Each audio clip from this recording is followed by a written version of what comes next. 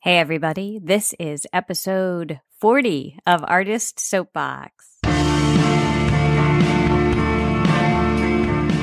Hello and welcome to Artist Soapbox, a podcast featuring Triangle area artists talking about their work, their plans, their manifestos. I am Tamara Hussein. Yes, you heard that right. This is episode 40 of Artist Soapbox. Thank you so much for your support, for listening, and for sharing these episodes with others, and for your encouragement. It all means so much. And special thanks to the Soapboxers, the patrons of Artist Soapbox via our Patreon page.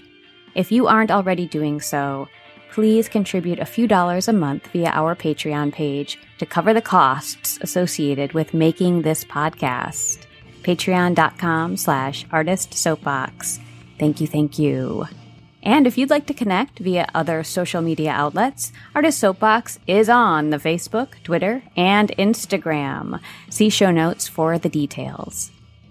In this episode, I'm talking with Alan Mall, a Durham-based playwright and writer with more than 12 years of writing experience for the stage and digital media. As playwrights and theater makers, Alan and I geek out hard in this conversation, considering how to cultivate audiences for our work, intentional storytelling and ownership of the narratives, the fragmenting of communities, and the questionable value of mixology.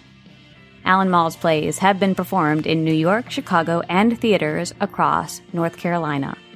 Favorite productions of his plays include Framing the Shot at Sonorous Road Theater Wordshed Productions, Everscape at the New York City Fringe Festival in 2015 and Sonorous Road Theater, Tales and Fermentations with Seed Art Share in the City of Raleigh Museum, Too Late at the Carborough Arts Center, and An Awkward Family Boodle at Burning Coal Theater. Alan has also worked as a video game writer and voice director. He's a graduate of Duke University and holds a master's in performance studies from the University of North Carolina at Chapel Hill. Alan is a creative writer for branding, video, and content.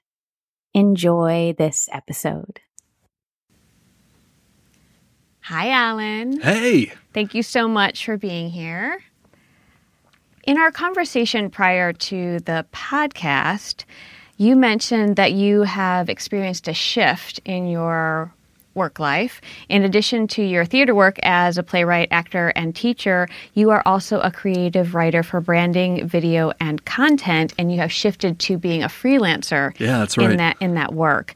So I'm imagining along with that shift, your schedule has changed, and perhaps the relationship to your playwriting has changed as well. How has this schedule shift affected your playwriting work? Oh, man. So for those that haven't heard the term content marketing constantly, like people like me that work in marketing all the time, right now I make most of my living as a freelance writer for technology companies. And sometimes it turns into this thing called content strategy, which is a fancy term for outlining the entire approach that you want to take from a marketing point of view. So that would include not just the writing, but also, is there video on this thing? How many pieces of writing, video, or design are going to be accompanying this campaign? Things like that. That's content strategy. And so what that means is that these technology companies start hiring people like me to help tell the story of their brand to all of their customers. And those stories can sometimes be a little dry because it's a technology company talking about how good their servers are, which doesn't lend itself to be as diverse or as dynamic a story as like Pericles, Prince of Tyre, or whatever Shakespeare was writing.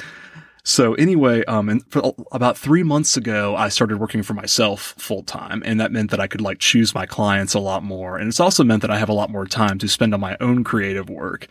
And the wonderful thing about it is I now have a lot more time to work on play scripts, to work as an actor, to figure out what other kind of cool creative projects I want to do. But the downside is I now have a lot more time than I used to do those things. And I think back when I was working full time, when I had to be somewhere from 9 to 5 or 9 to 6 every day, then drive home and then muster the energy to write in the evening after I'd been writing all day, I always thought if I can work for myself, I will suddenly have all of this energy and time to be able to make 5 times as many things as I was making before.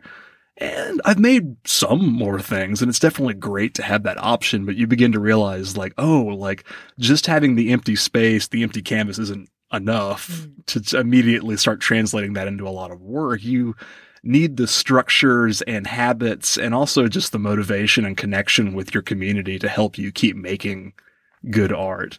Do you have those structures in place or those connections in place for yourself now? I'm working on it. Yeah, I found that the community aspect is what has been going better for me lately. The idea of because like I'll speak mostly from writing, 'cause that's my wheelhouse, but writing always has to happen in a room by yourself. You might be able to write with somebody else in the room and occasionally share ideas, but when you're hammering out dialogue, trying to figure out the right way for a scene to go and working with character stuff, it takes silence. Like you need to be able to hear it. You have to be able to try things. You need to have the comfort of knowing you can write something terrible and never actually show it to another human being until it's ready. And I think for extroverts like me, that gets kind of lonely sometimes. And what I've found is my biggest struggle is not like, can I come up with a good idea that would be worth writing about, but is anyone going to care that I am putting the time and energy into writing this thing?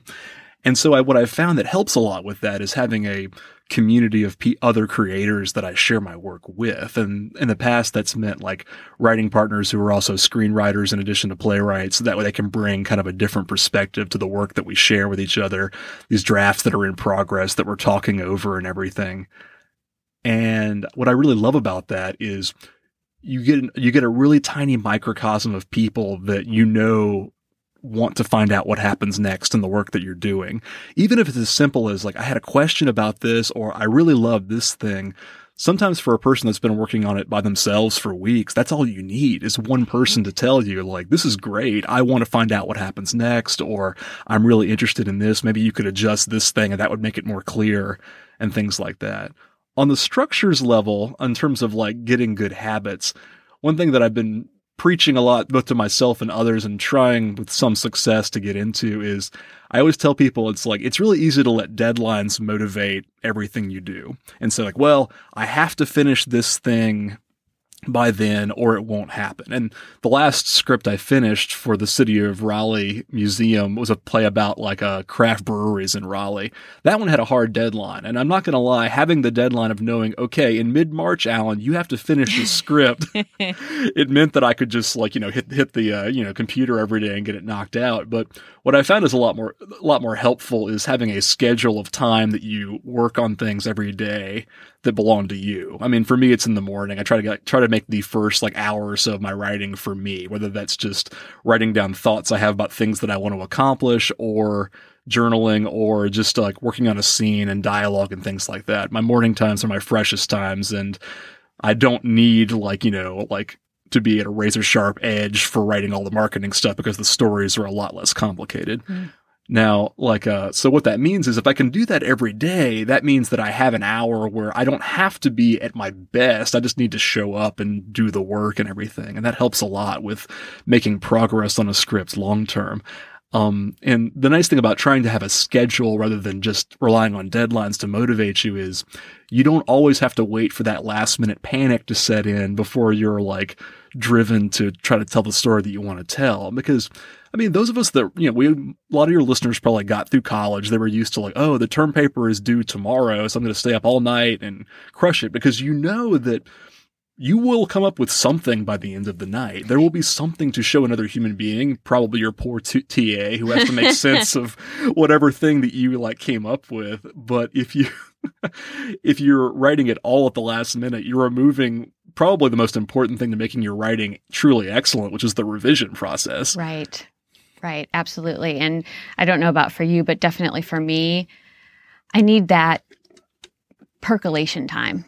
I mean, it needs to sit for a while. I need to walk away from it for a while and come back. And if I don't give myself that space, which I haven't done in the past, it's not the level that I would be pleased to ultimately share with other people. Completely. And I mean, I think it's really easy as an artist to get intimidated, especially if you're on Twitter or something where you can follow these people you admire a lot, like Paula Vogel or Lin-Manuel Miranda in my case. Like I can follow these famous playwrights on Twitter and see them talking about the work they're doing and showing these things in progress and seeing like the work get performed everywhere. And you think to yourself like, man, I will never be as good as that person. And what a lot of them say when they're asked about it is like, great writing is revising. It's you will never be as brilliant the first time you do something as you can be with it. But that takes that schedule. It takes that discipline of being willing to work on a piece long term. I mean, my favorite play of mine that I've written, Everscape, like I began working on that one in like spring of 2010, and I don't think I showed it to an audience until 2013 because it took a while to write, and two, it's just I had to revise it to the point where it actually made sense to someone outside of Alan Mall's head. Yes. I think also that waiting until the last minute, sort of panic-induced inspiration sets us up to believe that inspiration is everything and adrenaline is everything. And actually, as you just mentioned, it's sort of the cumulative impact of showing up for the work every single day and just grinding it out and making that a practice rather than waiting for some fictional lightning bolt that's going to strike, because it never does. I mean, occasionally it does, but it's like that is rare. Oh yeah. It's like, I mean, you're by showing up, you're allowing yourself to have that inspiration. I mean, the joy of doing it at the same time every day and talking about it, and working on something for at least an hour every day means that when you have those lightning bolts of inspiration, there's a better chance of it happening when you're at your computer ready to write. Because I mean, artists can probably relate. That's like, especially writers, it's like we're living our own heads so much that when you're out at like a bar or something, you might have like, your second beer with your friends and then something like it hits and you're like, I have it now. I know how to fix that scene. But you're nowhere near your computer. And a lot of us are way too polite to like just drop everything, leave the beer half finished at the bar, immediately rush home to write it kind of thing. Right. I only have a napkin. Someone give me a pen. Yeah, completely. Yeah. And a good buddy of mine, Ian Finley, who's also a very accomplished playwright. Like, we like to talk about the idea of there's an old idea that there are the Dionysian writers that are all driven by inspiration and crazy chaos. And then there are the Apollonian writers that are all craftsmen and craftspeople, and they tinker with it and they refine it until it's perfect. And Ian and I are more like Apollonian, like we want to just keep fixing it and we want to concentrate and find the best thing. And I said, like, so Ian, what do you think about the Dionysian guys though? The ones like Jack Kerouac that could just write these crazy things in like a big burst. And Ian says, I believe the Dionysian writers are lying. There's reason why was because those huge bursts of inspiration never produce polished art. You can make something really magnetic and cool to look at, but Ian's convinced, and I think I agree with him, there was always an editing and revising process that happened before the crazy burst of inspiration turned into what you're reading or watching on stage. Right. Someone said, write when you're drunk, revise when you're sober, which I am not recommending that people get drunk and write. But again, it speaks to this idea that you have to have a seriousness about the revision process. Yeah. It just can't just be like, vomiting onto the page and expecting it to come out beautifully. Absolutely, yeah. And the nice thing is that there is joy still in that part of the work. I mean, like personally, like I've found like a rhythm for me that I'm not sure I can recommend because it can take a while to finish things, but there have been times that I've started scripts like more than a year before I finish them. I'll put them down for a long time and then come back to them. And that's when like I have the idea that I need to help finish the thing that I started before. And it's like, you need that different headspace like you're talking about. So let's talk a little bit about your process and some questions that you have been wrestling with that I'm also really interested in. And one of the questions you said that you are kind of working through is this idea of how you can write about things that are meaningful and that will also have an audience.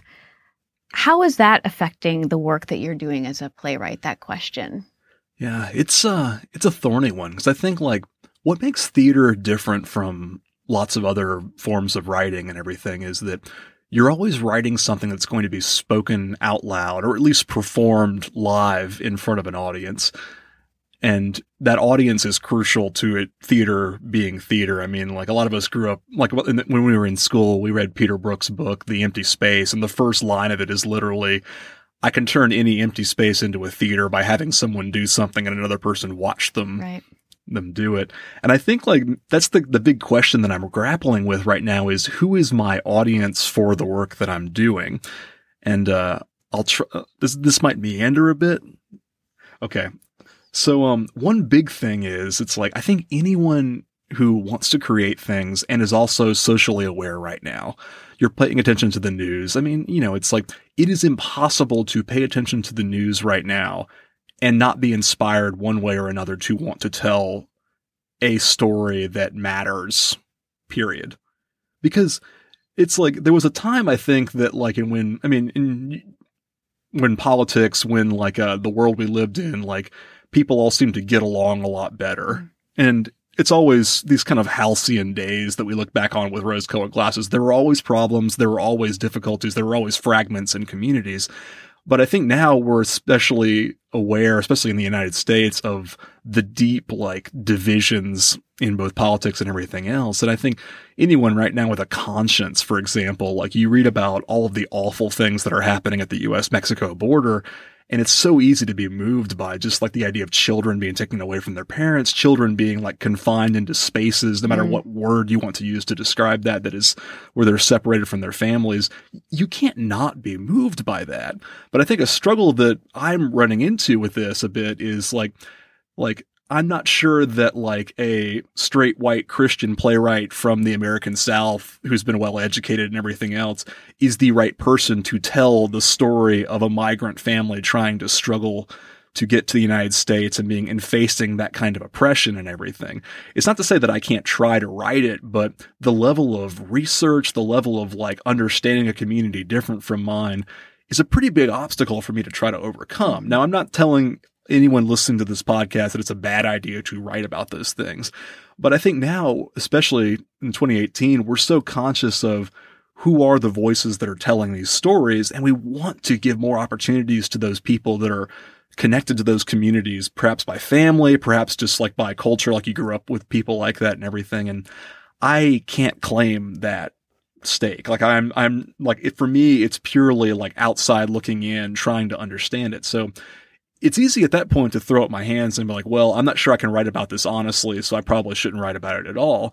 And I think the thing that I'm realizing more and more, and other writers who are better than me have taken this path in the past, is I think if you are a person of privilege that wants to write about these communities' struggles, be willing to do that, but you have to listen a lot, try to understand a lot. And I think one thing that's a very helpful way to do it is use metaphor and like even a fantastic or fictional environment as a means of telling that kind of story. It's something that's like, this is going to meander, so I apologize. No, please. In my marketing work, the thing that always impresses people that don't come out of a creative background that I am telling stories for these brands is I help them come up with a metaphor for what their product does or what their services do for someone. It could be like, you were like that loyal concierge that always shows up when you're at home, or you were like that snarky kid in the back of the class that always knows all the right answers before the teacher does. And companies these guys that I talk to, their faces light up and they get real excited because they're like, yes, there's a story there. There's a metaphor. That is who I am. I am that snarky kid in the back of the class. And I think connecting that back to the idea of like, how do you write for communities that are not your own? I would suggest do what all these like authors like J.R.R. Tolkien, like C.S. Lewis did, and create a fantastic environment that allows you to express the ideas and feelings you have, but perhaps won't have the same sort of like cultural landmines bedded in it that you are going to step on if you're a person of privilege trying to write for these about and for these communities. By making it fictional, I mean, like, it's like fantasy authors have often done this with like, it's like it'll be the story of some like, it's like orc trying to like live among the elves, and it's like, the elves are all like these haughty, very like magically educated people, and they look down on like the ones that are good at fighting, and it's like, so you make like what happens when there's this like, person that they look at like, no, you are the brawny warrior type. You're not the kind of person that casts spells. What happens when that person wants to be the type that casts spells? And that's an incredibly crude like comparison, but it's like, it allows the writer to write about a fictional environment in a way that can like help touch on the same things that matter to them without like treading in an area that I think is unsafe for them. Well, not unsafe, but difficult and laden with all kinds of like, inconsistencies and missteps. Well, I think that there are questions to be raised about how we support stories and narratives without co-opting them. Absolutely, yeah. Or without speaking from a place of authority that we don't actually have. And I know that I have become more intentional about inserting myself and my perspectives into the types of stories that I want to tell, because I mean, I do feel like I have something to say and I want to say something and I want to lend my voice, but is my voice the best voice for this particular moment? Or do I just need to sit back and listen and help, support the work of other people? Absolutely. It's a question. And I think it's really hard for playwrights because we feel this need to be adding our voices and making work. I mean, this is the power that we feel like we have, is to give voice to these characters, but it has to be done responsibly and intentionally, rather than just saying like, well, I can write, so I will write, so I should write, Absolutely. And I mean, like, it's one of those ones where I absolutely agree with you that I think a lot of it just comes like, sometimes your role is to sit back and listen and support those artists that are trying to do that kind of work. I mean, that can be a monetary type support. It's like, for me, I'm blessed and thankful that I get to like make enough money from my freelance writing that I can support my friends through their Patreons and things like that. It can be as simple as like, when I have a play that's going to get directed, trying to choose someone from a less represented group to direct my play, because I really want to give them a chance to get out there, even if like they're not as experienced as other artists that I might ask. And when it comes, if you really are driven to want to write about these things, I would tell people like, find a writing partner from one of those communities that knows you, knows your work, and you respect theirs, and work on it together. Now, it could be the only product that comes out of that is that you, the person of privilege, now understands this community a lot better. But that's a wonderful thing, even if you don't come up with a script or a production that's going to see the light of day. Right. And I have written such a script that allowed me to think through some of my feelings and around my own privilege. And I got to the end of it and I had some people read it. And ultimately I realized that this probably will never be produced. It was an exercise for me personally, which is hard to swallow, because every time you birth a new completed piece, it's so laborious. It takes so much time. And so the idea of putting this away, never to be performed, is really hard. But that's not the purpose. That's not the purpose for me. It would be redundant for me to put this out into the world. It was more personal practice than anything else. And I feel good that I did that, and that I had enough distance that I could say, all right, this is my thing I needed to go through. Nobody else actually needs to enjoy this.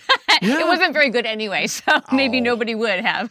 Well, I told you I really want to read it. So. Well, you're very kind. Thank you. But yeah, it's like, I mean, and what you're describing there is like something I think the great thing about this process is like, you got better connected to your community and your fellow artists who from different backgrounds by doing that work. And I think a lot of times as writers and as playwrights, we think, okay, I have made this thing, and until it's like on stage, full production in front of the lights and like hundreds of people are there, it was not a successful piece. It's like, no, I mean, you learned how to express something that was never expressed before. You learned how to like tell a story that you like, had not previously tried to tell. And that experience matters. Now, it can be very discouraging if you felt like you spent a year putting your time and energy into it and then it never saw the light of day. But it gets at like, I mean, as artists, it's like, we are more than just like the dividends from the work that we make.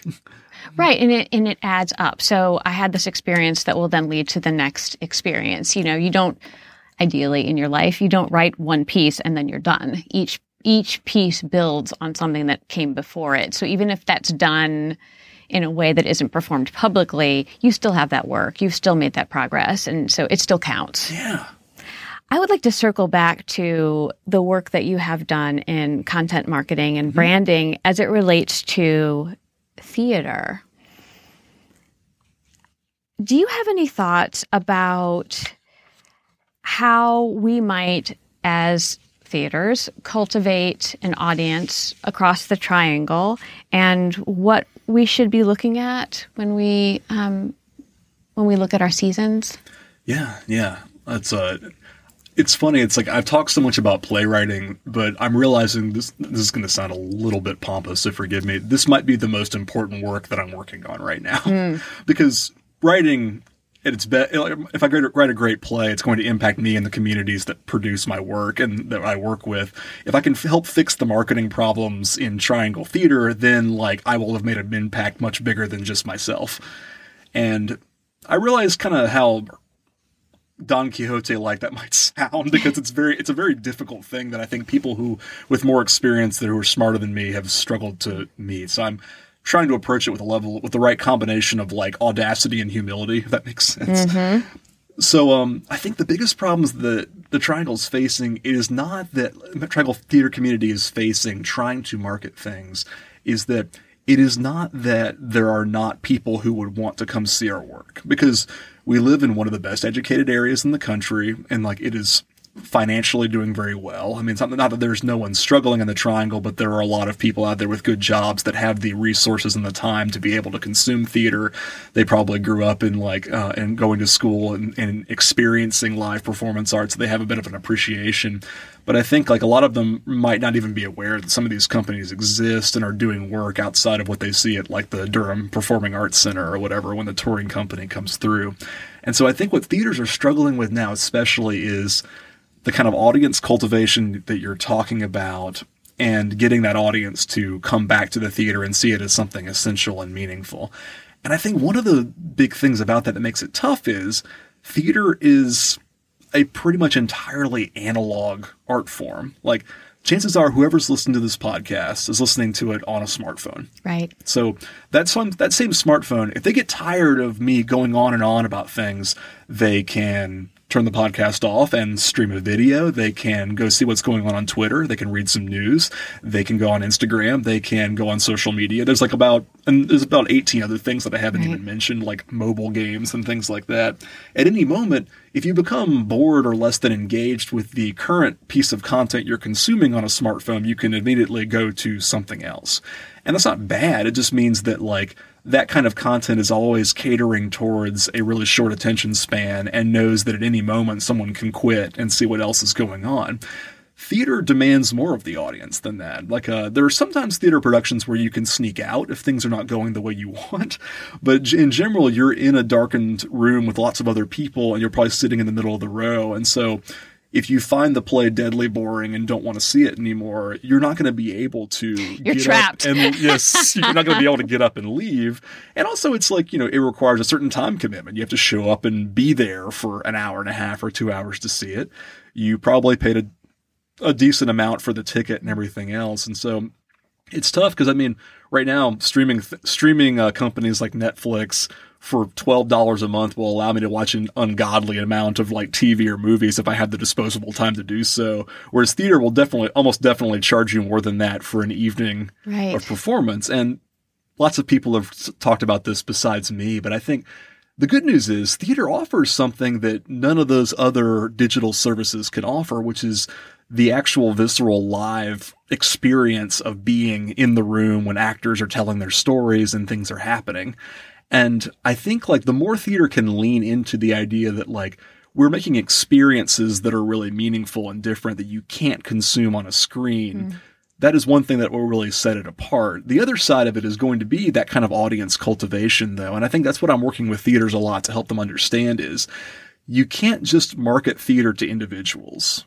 You can, but like in the end, you're hoping that like one person is going to leave their home, pay for one ticket and go sit in the theater, hoping that they run into some friends or people they can talk to about the show, you're kind of like, heading for a shallow goal. There's not that many people out there that want to do that. And so a lot of what I'm telling them is you want to try to cultivate groups of people that are going to want to see it. So for example, one initiative that I worked with Sonoris Road in Raleigh about a lot is I've said, whenever you're making a play that's relevant to a certain profession, for example, like we just did one called Dry Powder that was all about private equity investors in New York City and high finance. One marketing movement that I suggested for them is let's go to every single major national and international bank in the area, call their HR department, like get in touch with someone there and say, hey, we are making this show that is relevant to people that work there at your place. It would be an excellent opportunity for like anyone that wants to do team building at your company to bring like 10 of their people to come see it. We'll give you a group rate. We'll make sure that you have that like all of you get a chance to go. We'll cater the experience to you,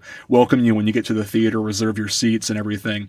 And that way, those people that might not even think of theater as an option would then be able to like consume a play. And not to say that theater people don't work in finance, but I don't know that many actors that have connections in that group. And that's one more way of getting someone into the theater who doesn't already know people that are in the play. Other things, I mean, it's just trying to get up the idea of returning to the experience notion, like make something that people are going to want to talk about before the show, during the show, after the show. And so I do a lot of work with Renee Wimberly's company, Seed Art Share, and she's very big on let's feed people when they come to the show. And the craft beer play that I alluded to earlier, that one we got breweries that I wrote about to donate their beer to part of the production. And so like it wasn't just that you would, see a show, like a brief play about trophy brewing, you would then be able to taste it immediately afterwards.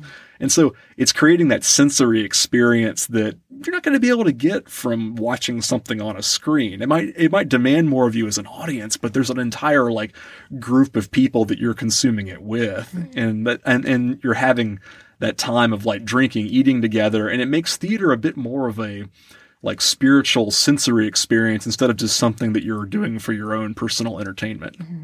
It sounds like you're also keying into this idea of partnership and collaboration, which, adds numbers of potential audience members and participants. It increases the investment of groups of people.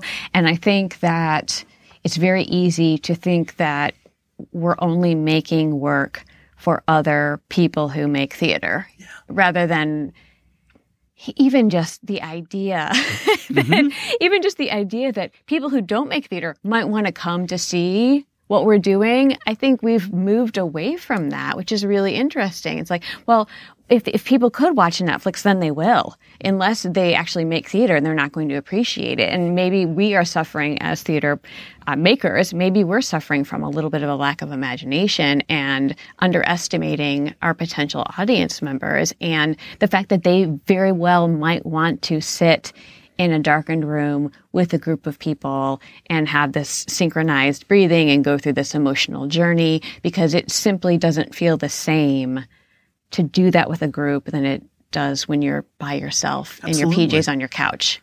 Yeah. I mean, it's a concept that like a lot of spiritual communities bring up a lot, but I think theater can also reclaim, is the sense of oneness. It's like, there are many, many reasons why our country and communities are suffering the kind of divisions and fractional things that we spoke about earlier. But I think one of the biggest ones is it has that we have become fragmented. We don't have like the same, it's like whether it's a bowling league or a church or just like, or a theater community that you all share the work with and share like these experiences with. I think the fact that we've gotten more and more segmented means that like our sense of audience is smaller, and that can sometimes be all right if you want to write something that's for like 20 people that are in your theater community, and then hope that someone else outside of your community comes to see it. But I've always wanted things to be bigger than that. And I've always been enchanted by like, art that really does like bring in people from all kinds of backgrounds, that says that this is not just about like our tiny little group. This is about the community of Durham, about like the people that are like, that are my neighbors that come from all kinds of backgrounds than me. And as you said, like they're not just theater people that grew up doing the work or did it in college and that these are all their friends. They're people that really enjoy live art. I want to make sure that we have time to talk about the work that you are doing, that you're in process with. I know you have 2 projects that you are working on. Would you like to speak about those? As I said earlier, like having all of the freelance time that I've had means that I have been sowing a lot of artistic seeds lately. So I'm really hoping that I can get some of these things to take root. And these are 2 ideas that I've become really, really interested in and attached to, that I want to be able to like dig into, that I am already digging into.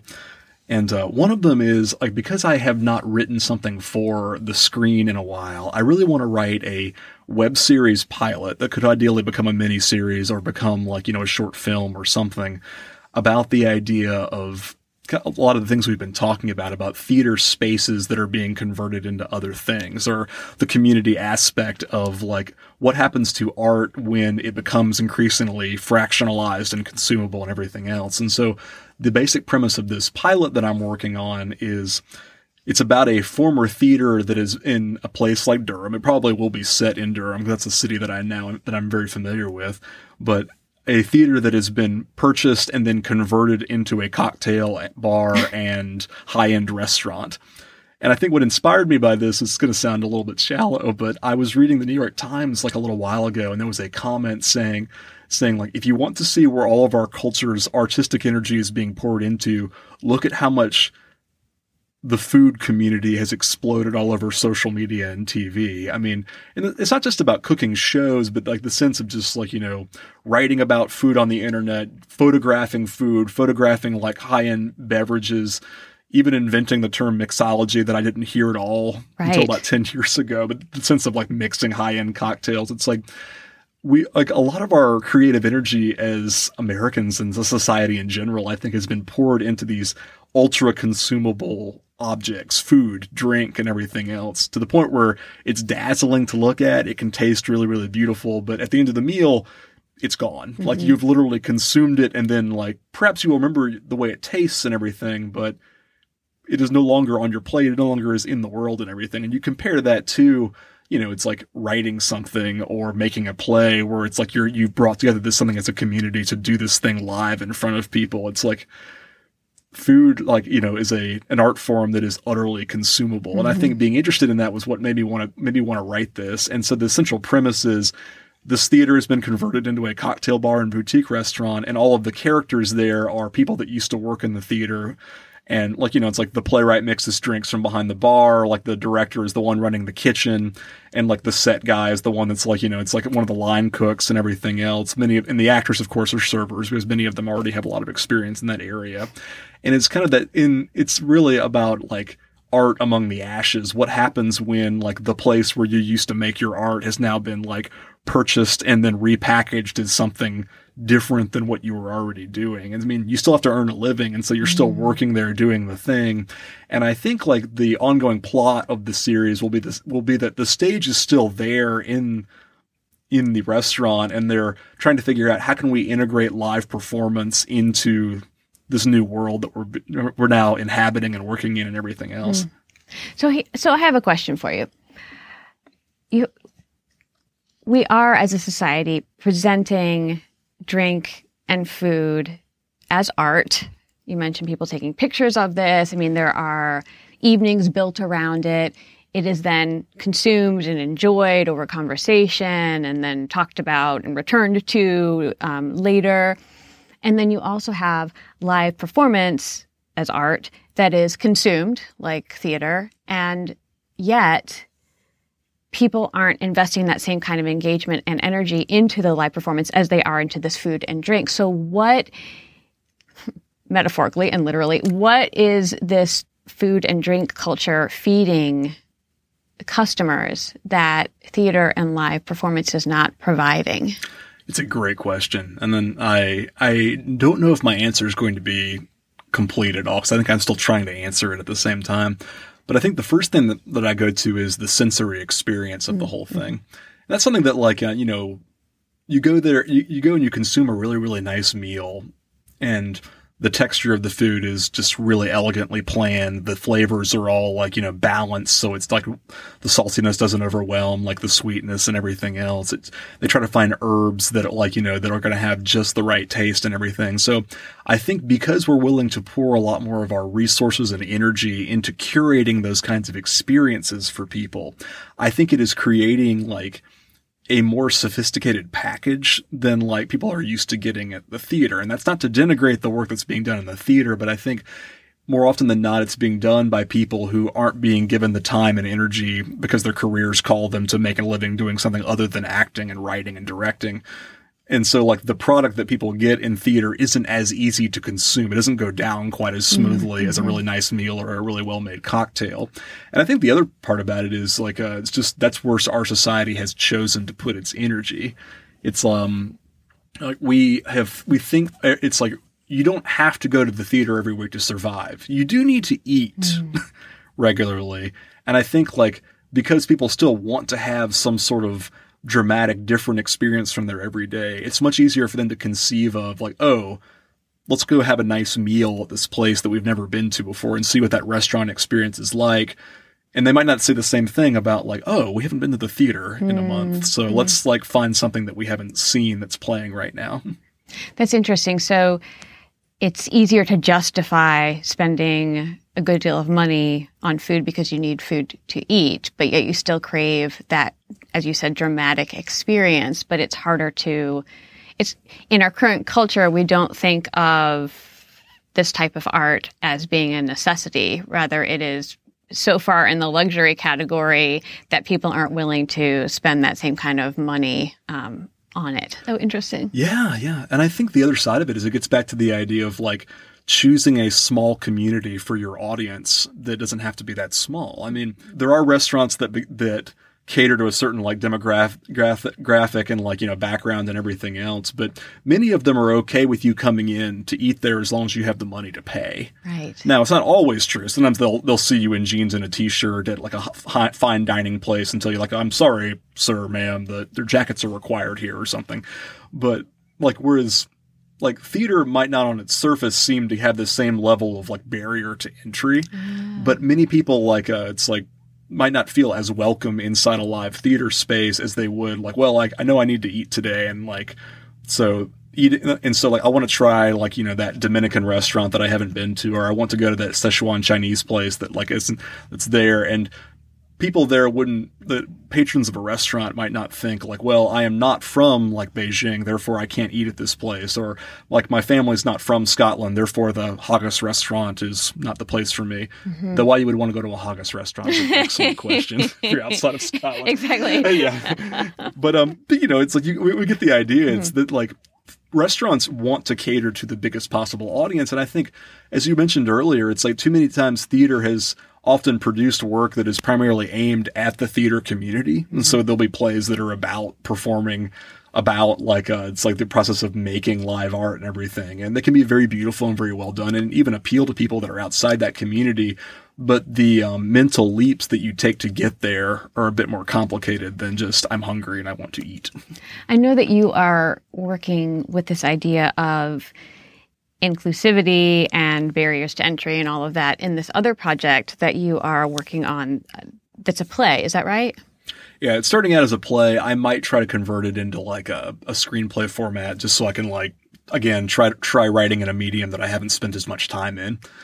But yeah, the premise behind this one essentially is, and the working title is At the Gate, but it's about gatekeeping in geek culture as it pertains to like fantasy literature, as it pertains to like video games and things like that. And a lot of what's inspired me by that has been things in the news about like, it's like these really outspoken, even like toxic individuals inside like, you know, whether it's like the fantasy lit community on Twitter or like the video game community that will essentially say, we're tired of video games that are trying to be too politically correct or social justice themed. And so, and again, like it's really amazing how much these like this minority of angry people will get mad about something very, very small. Like it's not like, you know, it would not be like the game forcing you to play as a trans individual, but it's rather like there will be one trans character in the play that will happen to mention they were not like that the current like gender they exhibit was not the one they were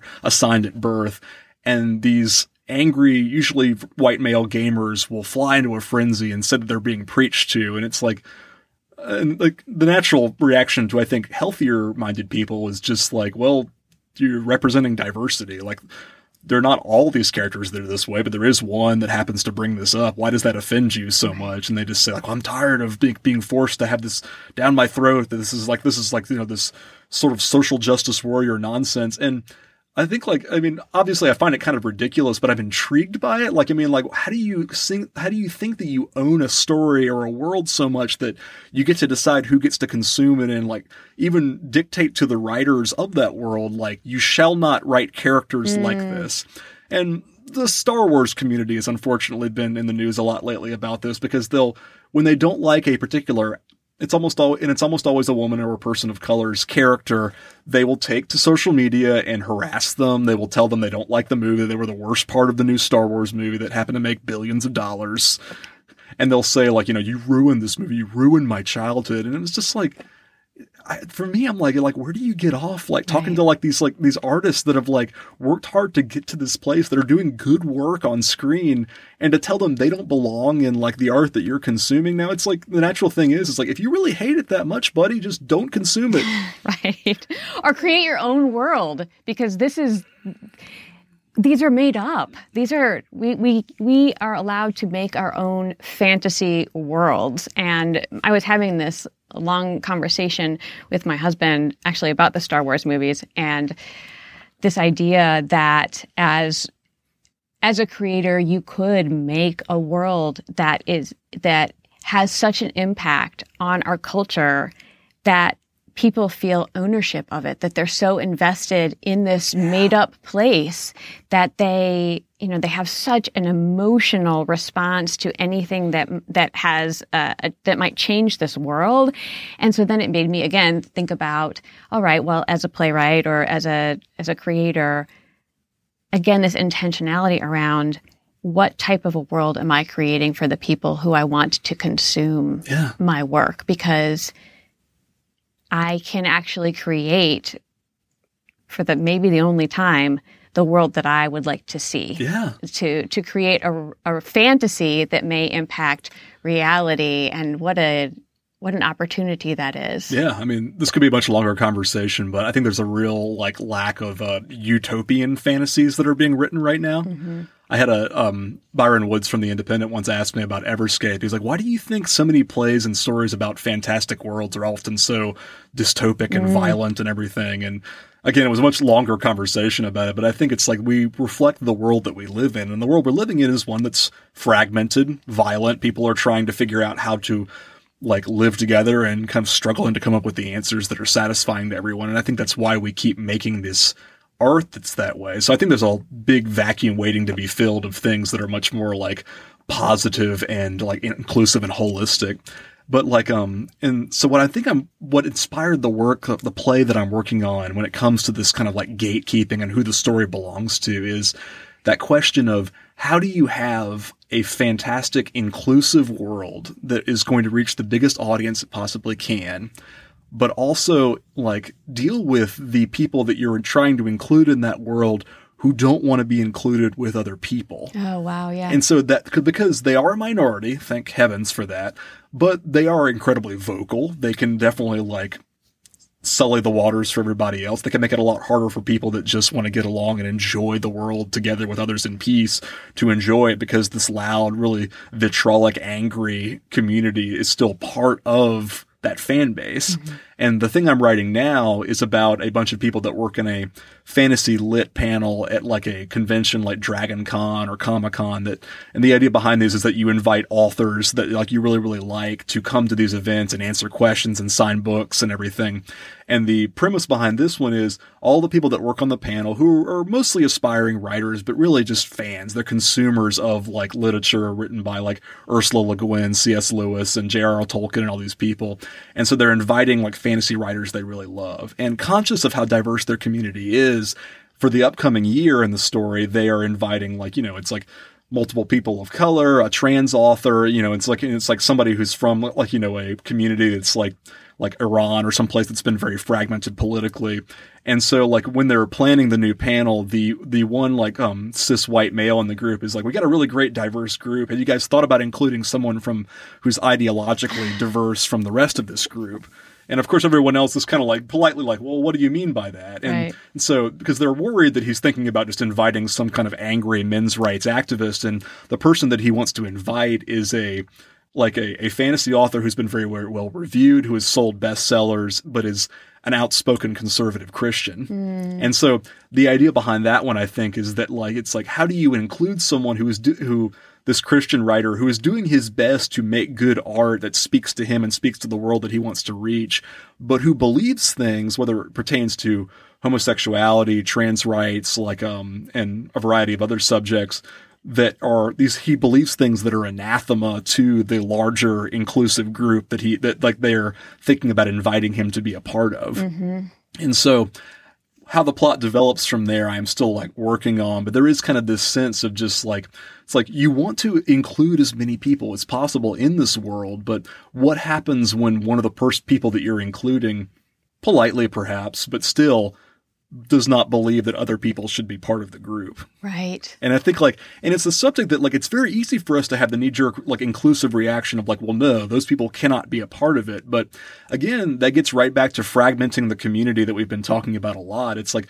when you shave the world down more and more until it's only the kinds of people that you get along with in there, it can sometimes mean that your reach outside of that community is drastically diminished. And so that's kind of the thorny question that I really want to tackle with that, with this play is how do you include everybody without like meaning that you're inviting someone in who's going to like ruin it for everyone else? These are wonderful questions, Alan, and I can't wait to talk with you in more detail about them. I feel like there are so many subjects we raised today that we need to come back together and talk about. But thank you so much for being here. Yeah, thank you, Tamar. I mean, the work you're doing on this podcast is wonderful. I mean, it's just, if nothing else, it gives me a chance to like geek out and listen to some of my favorite local artists talk about their work and everything. But it's like, I love that you're getting people to tell these stories and everything else and creating this space that we can talk about what's hard, what's easy, and what we're hoping to do. Thank you so much. Artist Soapbox is a listener-supported podcast. If you would like to support the podcast, you may do so via our Patreon page, patreon.com/artistsoapbox. We are recording today in Shadowbox Studios in Durham, North Carolina. You can check their website out, shadowboxstudio.org. Information and all sorts of goodies can be found on our website, artistsoapbox.org. And we're out.